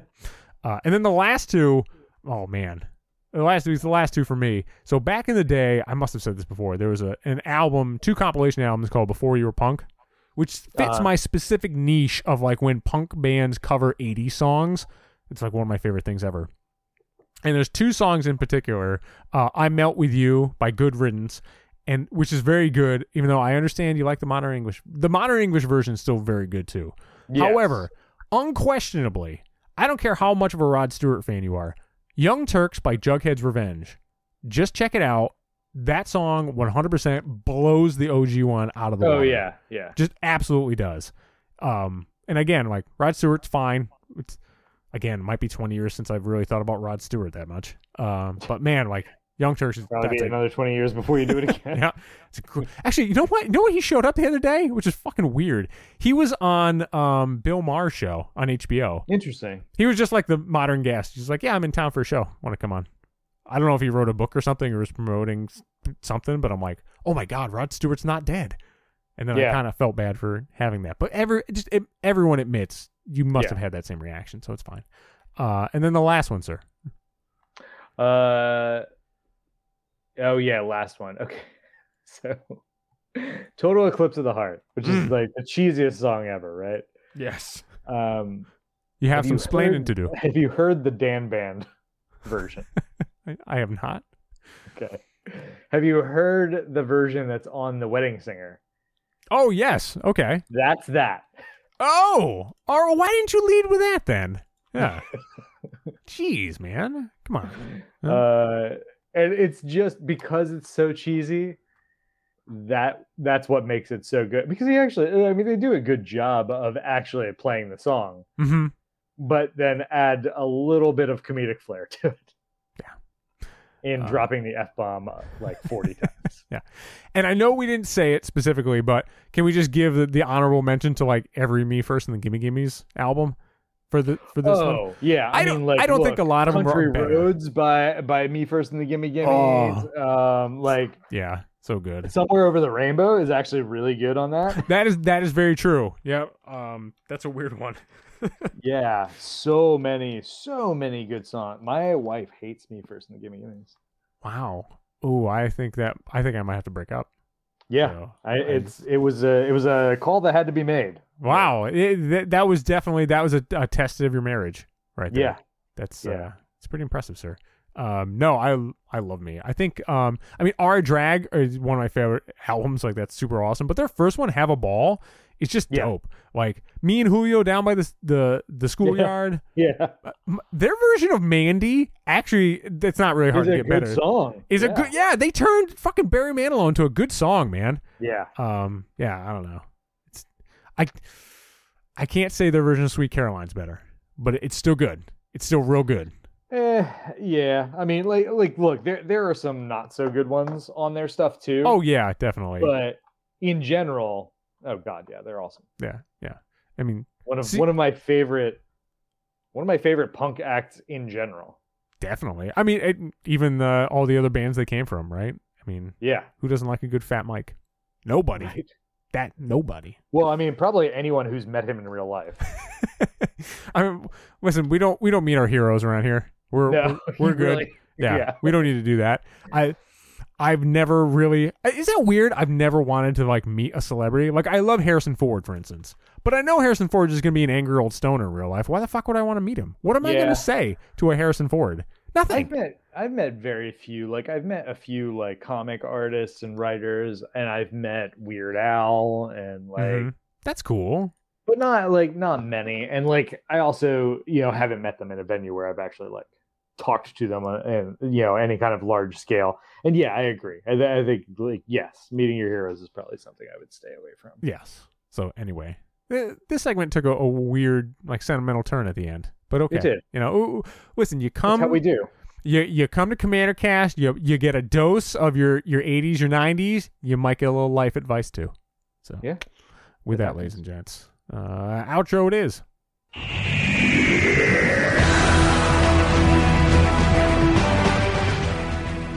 Well, folks, we have come to the end of another episode. Put it in the tank. Although clearly there's never going to be an end to the spoilers. Fucking never. Yeah. We will never be able to like come up for air from spoiler season. Like, goddamn, Adam, we didn't even finish talking about all the other cards in the set, of which I do legitimately think there are neat cards in Dominaria United. Yeah, absolutely. That we didn't get to, and now we're just gonna have to fit into a segment or something because something Warhammer. So yeah. Please tell me there's not another set that's just gonna like drop out of nowhere next week, right? Like we've got some time, we've got a little space. I guarantee nothing. Okay, never mind. All right. Yeah. So with that, ladies and gents, I hope you were able to somehow, I don't know, stay abreast of these things. Let us know what you think in the comments. Sadly, we missed out on food this week, but we did a deep dive on music and dumb video games. So I think we covered most of our bases if we didn't hit everything, We were heading into third, and then we just ran out of time. So next week. I have thoughts about birthday cake. So that I have birthday to share. Cake. All right. Yeah. We had the kids' party. The place that did the pizza also did the cake, which I thought was going to be real dicey. Turns out both were delicious. So, all right. I'm like, okay, there we go. And I don't even like cake or pizza. So what the hell? Although at that point, I mean, you're at a 5-year-old's birthday party, man. And, any ship in the storm. Like, I would just reach out for anything. But Adam, if people want to hit you up, I don't know, tell you about, I don't know, their favorite Sinead O'Connor tune. Where they can hit you up? Yeah, you can hit me up on Twitter at Squire9999. Ladies and gents, if you have thoughts, things you want to talk to us, hit us up. CommanderCast at gmail.com. I almost forgot our own fucking work. CommanderCast at what? Was it yahoo.com? No. Or on the Twitters at CommanderCast. Be sure to check out our CommanderCast Facebook page. And a big thanks to everyone here at the CommanderCast Network. We see you next week with more community strategy and technology. So until then, let's get it. Yep.